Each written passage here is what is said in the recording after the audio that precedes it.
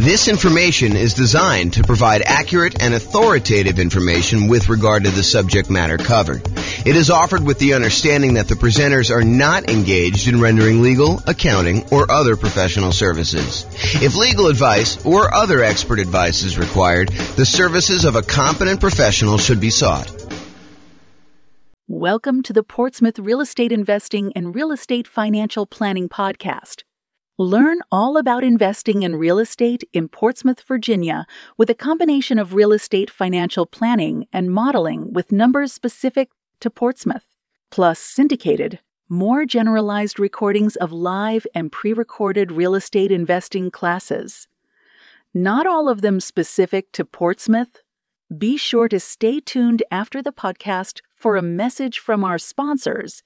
Well, good morning and welcome, everyone.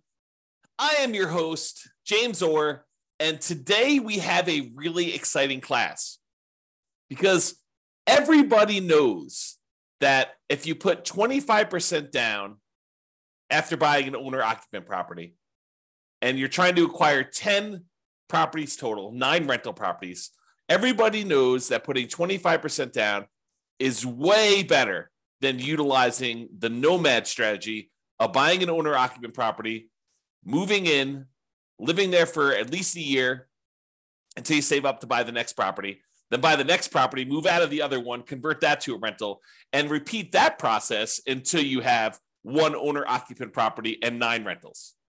Everybody knows that 25% down is better. Or is it? That's what we're going to find out today. Today we're going to find out, is it better to put 25% down and buy 9 rental properties? Or is it better to do the Nomad strategy and buy 5% down? And in both cases, we're going to buy an owner-occupant property first. When we put 25% down, we're going to buy the owner-occupant property and we are going to live there forever. We're going to put 5% down. We're going to move into a property. We're going to live there forever. And then we're going to start saving up for 25% down and buying as many 25% down properties as we can, maximum of 9. Or we're going to do this Nomad strategy, save up 5%, move in there, live there.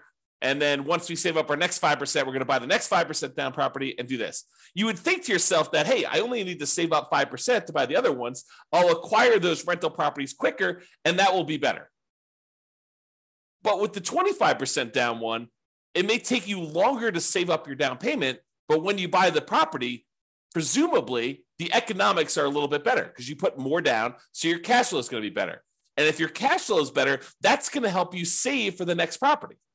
And when you're putting 5% down in some markets, you're going to have some negative cash flow. You're going to have some deferred down payment because you didn't put enough down in those markets to have positive cash flow. So by having negative cash flow, it's actually slowing down how quickly you could save for the next property. There's some really interesting market dynamics going on as to which one of these is going to be better. And that's what we're going to find out today. We modeled this in over 300 U.S. cities. I basically took the median price, what you could get for rent on that property, what the taxes, what the insurance would be, what the appreciation rate would be, what the rent appreciation rate would be, what somebody might be earning in that particular marketplace. And I said, let's go ahead and model this head-to-head strategy of, should I put 25% down or should I do this Nomad strategy? Of course, after you bought that owner-occupant property with the 25% down. And now we're going to be able to see in each market which one's better. And I will aggregate it all for you, but you're welcome to go drill down and look at your specific city to see if this would be better in your city or not. So to clarify, in both scenarios, we're buying that owner-occupant property first. We're putting 5% down, we're going to buy an owner-occupant property. Part of the Nomad strategy, that's normal. We're buying these 5% down owner-occupant properties repeatedly. We're buying those, moving in, living there for a year, and then converting to a rental. That's a little different than when you do the 25% down because we're saving up buying that owner-occupant property first. We're putting 5% down. Yes, we've got private mortgage insurance because when you don't put at least 20% down, the lender's like, hey, look, I want you to buy this third-party insurance policy in order to protect me in case you default. So yeah, we put 5% down, we've got PMI. And that is true whether you're doing the Nomad strategy or you're putting, the 5% down to buy the owner-occupant when you're eventually going to do the 25% down payments. When you do 25% down, you do not have PMI. When you're buying the property and you're putting a full 25% down, that's more than 20%. And so the lender's like, I don't need PMI for that. But anytime you buy with 5% down, you will have PMI. Okay, so in both scenarios, we're buying that owner-occupant property first. In the baseline Nomad strategy, we're saving up until you could buy a 5% down owner-occupant property, living there for at least a year, and until they've saved enough to buy the next property. We're repeating this until they have 10 properties total, 9 rentals, and 1 to live in. In some cases, they don't get to the full 10. They end up either running out of time or they become financially independent before that, and then they may no longer qualify to buy ones. Now realize, this is a really big, important difference. So like if you started zoning out a little bit, thinking about your own situation, which I do all the time, but if you're zoning out thinking about your situation, this is important for you to understand. When you do the Nomad strategy, the last property you purchase is the most expensive property you purchase and the last one to be paid off, and it's the one you're living in. You're living in that last property because you buy a property, you move in, you live there. Then once you've saved enough, you move into the next property, you convert the previous one to a rental. But you're moving in, you're always moving into that most expensive last property that you purchased. And that one happens to be the last one that gets paid off because we're not aggressively paying certain properties off in advance. We're letting them just get paid off naturally. So the last one you buy when you're getting 30-year mortgages is the last one to get paid off. This is important. Why? Because when you're putting 25% down, when you're doing the 25% down strategy, the first property you buy is the one you live in forever. And that one gets paid off in almost all cases about 30 years from when you start. That's not true with doing the Nomad one. The one you live in doesn't get paid off until it's the last property you buy and then 30 years later. Why is this important? It's important because when we calculate if somebody is financially independent or not, if they have their owner-occupant property paid off, it means they don't need to cover that as an expense in order to be financially independent. It lowers the bar of what achieving financial independence is. If you needed $10,000 a month in order to be financially independent, and part of that included a $2,000 a month mortgage payment on a property you were living in, when you pay off the property that you were living in and you no longer have that mortgage payment, of course, you've got taxes and insurance and maintenance and all that other stuff, but the actual mortgage payment that you had to pay when you were living there, you no longer need to have that to cover in order to be financially independent. So instead of you needing $10,000 a month, if $2,000 a month of it was your mortgage payment, now once you paid off your mortgage, you really only need $8,000 a month to be financially independent. And our software in our modeling does take that into account. So this difference between which property you're living in and when you bought it and when it gets paid off might just come into play. It might just be really important here, which you will probably see. I'll give you a hint. Because with the baseline Nomad one, it's the last one you buy. When you do the 25% down one where you buy the owner-occupant 5% down one first, it's the first one you buy. And that does get paid off about 30 years after you start. Very close to 30 years as soon as you start. Okay? All right, so for baseline Nomad, they buy the next property when they've saved enough for down payment, plus closing costs, plus 6 months of reserves for their personal expenses, and 6 months of reserves for all the properties that they own, including the one they're about to buy. And they must also qualify for the loan based on a 45% debt-to-income ratio.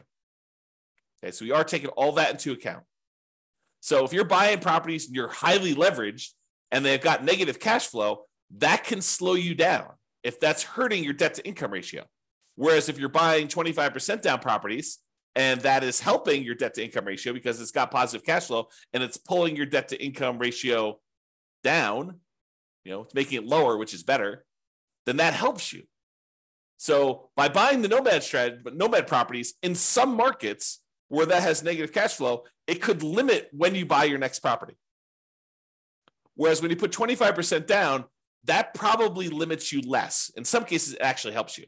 It depends on the market and how good cash flow is in that market, how good the ratio, the economics of the property are, the ratio of the price to rent is, or the rent to price, depending on how you want to look at it, how you measure that. Okay?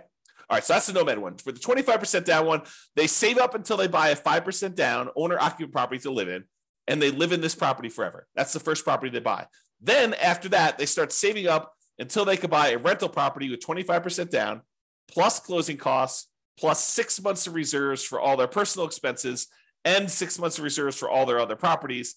And they can qualify for that loan based on the 45% debt to income ratio. And they repeat that until they buy up to 9 rentals with 25% down each.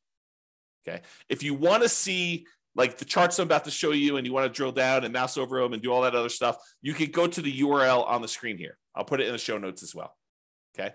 But if you want to go and see that, you can go look at that. All right. So we talked a little bit about this idea of being financially independent. So what makes somebody financially independent when we're doing our modeling? Well, the income from their investments need to exceed their personal expenses. That's the simple version. But what counts toward the income from their investments? Well, any net positive cash flow from rental properties counts. That's income minus all their real expenses, vacancy, principal, interest, taxes, PMI, property insurance, maintenance, management, all that stuff are expenses. So it's their net positive cash flow after all those expenses. That does count toward whether they are financially independent or not. Plus, any money that they have invested in the stock market or bonds or whatever else they got there times a safe withdrawal rate. So if they've got $1 million they go through, they buy all their rental properties, and then they start saving up money in their bank account, in their stock market account in this case, because it's what we have their extra money invested in. But if they've got that invested in the stock market, then basically you take that money, let's say they have $1 million, times the safe withdrawal rate. Let's say they think that 4% is their safe withdrawal rate. So it's 4% of the $1 million per year also counts toward them being financially independent. So, $1 million times 4% is about $40,000 a year. So what is that? Like, $3,400 a month, somewhere in that ballpark would be counting toward them being financially independent. That does count. And then 3 other sources of passive income, which in this case did not come into play because we didn't model it. We didn't model Social Security. We didn't model them buying annuities, and we didn't model them getting a pension from their job. But those would also count towards someone being financially independent. All right, so the assumptions. So each city's modeling uses their median home price and the estimated rent on those properties. Now, it is important to realize, I'm kind of known for these 88 strategies to improve cash flow, but we did not apply any of the 88 strategies to improve cash flow in this modeling. We didn't try to maximize and optimize for cash flow here. We just said, look, we're buying a median price home with median price rent.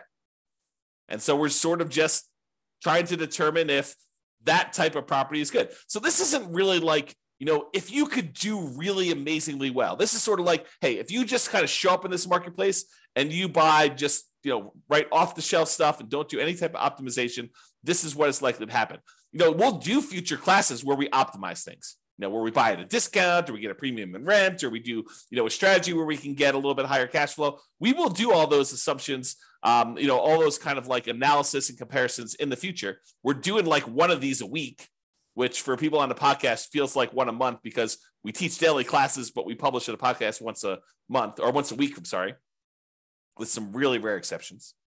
So we are doing these and we will get through all of them. If you want to see, a lot of them are done already, and you can go look on the website under the realestatefinancialplanner.com/model, MODEL. You could see a lot of comparisons that we've already done. And I've got like 100 that I plan on doing. So there's more coming. Okay.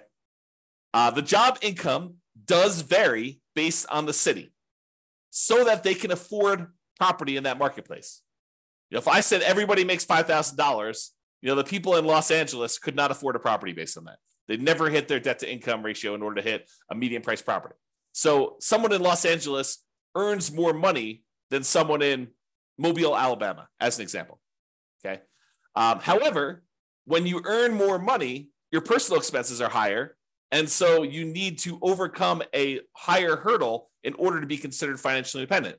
So to those who more is given, more is expected in order for them to be financially independent. Even though they get a benefit, they're also handicapped in whether or not they are financially independent. So when you have a higher income, you need to exceed a higher level of return, a higher level of dollars coming in. I guess it's a return in order to be financially independent. Okay. So we talked about that. So we start with just enough money for a down payment to buy a 5% down owner-occupant property with some closing costs. So about 7% of the price of properties in their marketplace, we assume everyone starts with. So everyone starts with a slightly different amount of money.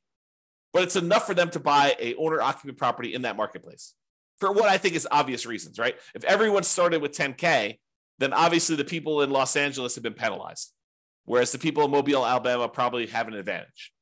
So what we did is we standardized that by making it so that everybody has 7% of what the property value in their marketplace is when we start.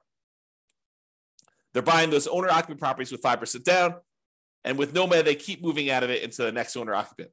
Now, interest rates. So when they're buying their owner-occupant properties, whether it's the first one for the 25% down group or the Nomad people where they're buying them over and over again, we assume that the interest rate, the mortgage interest rate that they can get right now is 6.5% with 5% down. And that does have, in addition to that 6.5%, it does have private mortgage insurance, as we discussed. When they're buying their rental properties, their interest rate is 6.75. And in fact, I have a typo in here, so I'm going to correct that. So let's correct this now. When buying rentals, it is 6.75 or 25% down. All right, so continuing on. 7% per year of the stock market rate of return. That's what they're earning on money they have sitting in their bank account, waiting for investment somewhere else. And we did model this out for 100 years. And if you want to see any of my other assumptions, which there's a lot of assumptions here, go see realestatefinancialplanner.com/model, and you can see exactly what I use for this modeling. All right, so let's jump to it. So in terms of speed to financial independence, how quickly they achieve financial independence, which one is faster? Which one gets to financial independence faster? Doing the baseline Nomad strategy or putting this, buying this owner-occupant property and then buying 25% down? Well, in 230 of the 304 cities that we modeled this in, so 230, that's a little bit more than 70%. 70% would be about 210. So, 70 something percent. Maybe closer to 75%. So about 75% of the cities, it was faster. They achieved financial independence faster by putting 25% down to buy their rentals. What? 75% of the time, about 75% of the time, 230 cities, that it was faster for them to be financially independent by buying that owner-occupant property and then putting 25% down, taking all that extra time in order to save up to buy rental properties. That ends up being faster? Yep, it does. However, 66 cities, about 20% of the time, it's faster to do Nomad. That's crazy. How do you know which one to do? Got to look at your city. Got to do the modeling. Got to look at the math. And I did it all for you. So it's not like you need to do it. You just need to go look. Pick your city, go drill down and say, is this better to do Nomad in my market? Is it better to do 25% down? And then look at your situation and understand the pros and cons and what's actually happening and why it was better. And maybe there's an exception. Maybe if you're, optimizing for your cash flow, maybe it is a little bit better. Maybe if you decide to pay off your properties early, it's faster. Right? You got to go look and see that. That's why we're doing all this analysis. That's why it's fun. Okay. In 8 cities, it didn't make a difference. They achieved financial independence in exactly the same month, whether they put 25% down or they did Nomad. In 8 cities, it doesn't matter. Okay. So that's what was going on with there. So you can see, though, the breakdown of when this happens. The gray area is your 25% down. The red in the background is your baseline Nomad. And one of the interesting things, remember I made that really big point out of, when you do the 5% down and then you buy 25% down rentals, the property that you're living in as an owner occupant is the first property you buy. So that property gets paid off after about 30 years. Well, what do you think is going on with this big line right here? There's a whole bunch of cases where what made the difference between you being financially independent or not was you paying off that owner occupant property that you lived in. It just occurred naturally. Eventually, you no longer have a mortgage on the owner-occupant property you were living in. And when you do that, your threshold, the bar, comes down for what it takes for you to be financially independent. So we see this huge spike when those mortgages get paid off. So that's what's going on. Eventually, someone ends up, having all these mortgages paid off, and that makes a huge difference for the 25% down group. you'll notice that doesn't show up for the Nomad group because they're constantly moving into another property. And so the last property they buy is the one they need to wait to get paid off when you do the Nomad property, when you do the Nomad strategy. Okay. So another way of thinking about this is buying that owner-occupant property and letting it get paid off makes a huge difference in when you are financially independent, which we will cover in a future class. We will do just a straight up comparison of 25% down where you buy an owner-occupant and 25% down where you don't buy an owner-occupant, and maybe 20% down where you buy an owner-occupant and 25% down, or 20% down where you do, 20% down where you do and don't buy an owner-occupant. And maybe we'll even do some other comparisons, some other interesting comparisons where you do that. So my wife and my puppy have just walked past my backyard. Like we've got a gate and open space and stuff. And they just walked by and I saw them. That was very, very snuggly. Okay. So that's what's going on here. So you can look at it and see just how big of a difference this makes in some cases. The green dots show where 25% down was better by this number of months. The further away we are from this zero line, the better it was. So this, for example, this extreme dot here is about 125 months better, about 10 years faster for them to achieve financial independence. That's the extreme, right? There's a bunch, though, in the kind of 5-year point where it's about 5 years faster for them to be putting 25% down than doing the Nomad strategy. And some of the Nomad ones where, Nomad is faster than putting 25% down, some of those are, 3 years, definitely 2 years is a big group here where it's 2 years faster for them to have done Nomad. And is it skewed where, is it better to do this strategy when you have higher priced houses? In my opinion, there seems to be a preference for when you put 25% down, that tends to be a better strategy with more expensive properties, right? This axis right here shows you how expensive the properties are. These are inexpensive properties over here. These are the more expensive properties over here. And you can see that it tends to be more green, better with 25% down when we get up into the more expensive properties. It's not exclusively. There's one that's almost $1 million that was better to do Nomad, but it seems to be a pattern, a slight pattern that when you have more expensive properties, it tends to be a little bit better to put 25% down. That's what the data suggests. Okay. All right. So we talked about speed to getting to net worth. Speed to getting to financial independence. Now let's talk about net worth. Because there's two different things, right? There's how fast we get to FI, and then there's also how much money we got. Who has a higher net worth? And so it turns out in 168 cities out of 304, 168 cities, you have a higher net worth at year 40. It's kind of a snapshot in time. At year 40, you have a higher net worth by putting 25% down.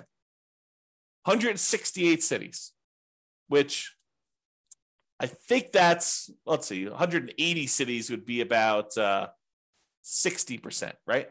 So it's a little bit less than 60%. So probably like the 55% range, you would have a higher net worth if you put 25% down. In 127 cities, you'd have a higher net worth if you Nomad it. So not as extreme. Now, 40% of the cases, a little bit less than 40% of the time, it would be better for you from a net worth perspective to do Nomad. In about 55% of the cases, it would be better for you to do 25% down. So that's a little closer. In 9% of the cities, or 9%, no, in 9 cities, that's about, 3%, it didn't make a difference. They had the same net worth at year 40. All right, so you can see the difference and how big the differences are. There are some big differences. There are some cases where it's $5 million difference at year 40 in net worth. So you got to go look at your city and see. All right, now we kind of summed up some of this data here, and we showed that on average, okay, I've got average and median here. On average, it is 25.3 months faster for you to be financially independent by putting 25% down, by buying an owner-occupant property, then saving up and doing 25% down to buy your rental properties. About a little bit more than 2 years faster on average. On median is when we take all the numbers, we stack them up from the lowest to the highest, and we look at the middlemost number. There happens to be 2. We take the average of the 2 middle ones. But we look at the middlemost number, and on median, it is 73 months faster for you to put 25% down. So what is that? That's like 6 years. 6 years faster. 6 years of, if you happen to have a job that you really hate, that you didn't need to work because you were financially independent faster. What if I could save, this is like, sounds like the sleazy late night infomercial TV thing, right? What if I could save you 6 years of working at that job that you hate just by changing the way that you acquire rental properties? That sounds so bad. It sounds so sleazy, right? What if I could save you 6 years? Yeah, that's really what it is, right? I mean, that's what we're talking about. If you do this 25% down, then you've, on median, half the time it's better than that. Half the time it's worse than that. That's what median is. It's better for you to put 25% down. 6 years. That's a big difference. I mean, even on average, it's 2 years. I mean, think about it. 2 years of not having to go into a job that you hate. Now, if you love the job, you can keep working. Do whatever you want to do, right? Now, difference in net worth. So on average, the difference is about $235,000. Not that big of a difference. On median, it's about $377,000. Okay. And on average, it's slightly better in terms of Nomad. On median, it's slightly better in terms of 25% down. So go figure. There are some really extreme cases with Nomad where it's much higher, and there are some cases where Nomad where it's not as good. Okay. Now, as far as risk goes, the risk, I think, varies a little bit, right? Because when you put 25% down, you end up having slightly lower risk with all the things associated with debt. You know, like your debt to income ratio tends to be a little bit better in general. Like you would think, right? Because you're putting more down. So your debt to income should be a little bit better. So let's take a look. Debt to income. Yeah, debt to income is a little bit better on average for 25% down and a little bit better on median. I mean, but are we talking about like these monstrous differences? No, it's 19.6 versus 18%. I'm sorry, 19.6 versus 18 for the difference between median and average. It's 30% debt to income average for baseline Nomad versus 19.6. So not insignificant, not horribly bad. What about debt to net worth? Well, same thing. Whenever we're talking about debt, you're probably going to see that 25% down is better because you have less debt. You're putting more down in general. And your debt to your account balance, your liquidity. Well, when you have more money because you didn't put enough down, you didn't put more down for the 5% down Nomad, you tend to have a little bit more liquidity. So the amount of debt you have compared to your bank balance, a little bit better for Nomad. The months of reserves, we looked at that, and then rent resiliency, we'll cover those another thing. But the like risk measures are split. It's not universally better one way or another. Okay. In some ways, it's better to do Nomad. Some ways, it's better to do 25% down. All right. So remember, we've been talking about the median property and sort of like the associated rent that goes along with this. You could apply those 88 strategies to improve cash flow and improve on these. So you shouldn't think, this is exactly how I will do. I mean, it'll never be exactly how you will do because there's no way that things will fall into place and be exactly the same. I just watched this documentary on Infinity. And they were talking about how, there's an infinite number, if imagine, hypothetically, theoretically, there was an infinite number of universes where an infinite number of us existed. In that case, with an infinite number of us, you could possibly achieve this exact simulation, this exact model. But in this universe, not likely. The chance of property prices going up exactly 3% and interest rates remaining exactly at 6.5 or 6.75, depending on which one you're buying, for the entire 100 years that you were doing this, and you managed to get that, and taxes and insurance went up by that exact number every time. I mean, the chance of all that happening is like zero. Okay. So we're basically using this median price property, what rent might be on those. You should be able to choose and do better, right? And we do some modeling where we do those improvements. You can see the impact. Go look at the realestatefinancialplanner.com/model, or we'll do future classes where we compare those different things. But realize that I am not an expert at 300 markets. So if you are an expert at your local market, if you go to realestatefinancialplanner.com/model and you see my assumptions, and you're like, James, your assumptions for my market are not exactly right. I mean, normally we'd be buying properties that are 10% less in price, or, getting a little bit better rent to price ratio than what you're talking about here. Yeah. Let me know, reach out via email. I will go update those. I'll rerun it and it will update all these charts. It won't update them in the video, but it will update them on the website so you could see the most up-to-date versions. And that may change things for some folks, right? Not every market, but in some markets it could change things. So reach out. And I'm not trying to show the best case, right? I'm not trying to show the property that only you could buy once every 7 years because it's so good that they only show up once every 7 years. I want to do what the average Joe real estate investor, and Joe could be male or female, shows up in a marketplace and does. What could they very likely achieve by just showing up there that any real estate investor in that market could expect to achieve? And I have a typo. So I will do that. Could expect to achieve. Okay. So in conclusion, in our current market conditions, current price, current interest rates, current rents, in about 300 plus US markets, using what I consider to be less than ideal median price rent properties, putting 25% down is a faster path to financial independence in about 230 of 304 cities, or about 76% of the cities. For net worth, 25% down still wins, but it's only in 168 cities of 304. The market does matter, though. You would not be able to improve. You will not be able to improve your time to financial independence in every market by doing this. You got to look at your market, your specific situation, how much you make, how much you're saving, what type of properties you're buying. Like all that stuff can really have an impact, especially when it's close. It's best if you look closer at your specific market and apply as many of the 88 cash flow improving strategies as practically possible to improve on your own implementation of this. You can go check out realestatefinancialplanner.com/model for more information. So that's all I got. I hope you enjoyed this class. I really do like these classes because I think it dispels some of the myths out there about folks saying, oh, it's obviously better. You always put 25% down. Maybe. It's always better. You always do Nomad. That's going to be so much better. Maybe. You got to actually look at the math. And now we could see if we do this in 305 markets or 304 markets or whatever it is, we could see the difference of what is likely to happen. There you go. That's all I got for you. This has been James Orr. Hope you have a great day, everybody. Bye-bye for now. With home prices up, mortgage interest rates up, and rents up, but not quite enough to counteract the higher prices and interest rates, cash flow on rental properties in Portsmouth is harder than ever. Book a call with the Real Estate Financial Planner to apply our proprietary 88 strategies to improve cash flow on your rentals. See the show notes for a link to schedule your call and improve your cash flow today. If you're a real estate agent, lender, or professional in Portsmouth that wants to help our real estate investor listeners, consider reaching out to learn about collaboration opportunities with this podcast.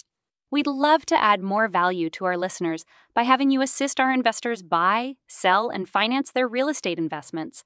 See the show notes to schedule a call to discuss collaboration opportunities.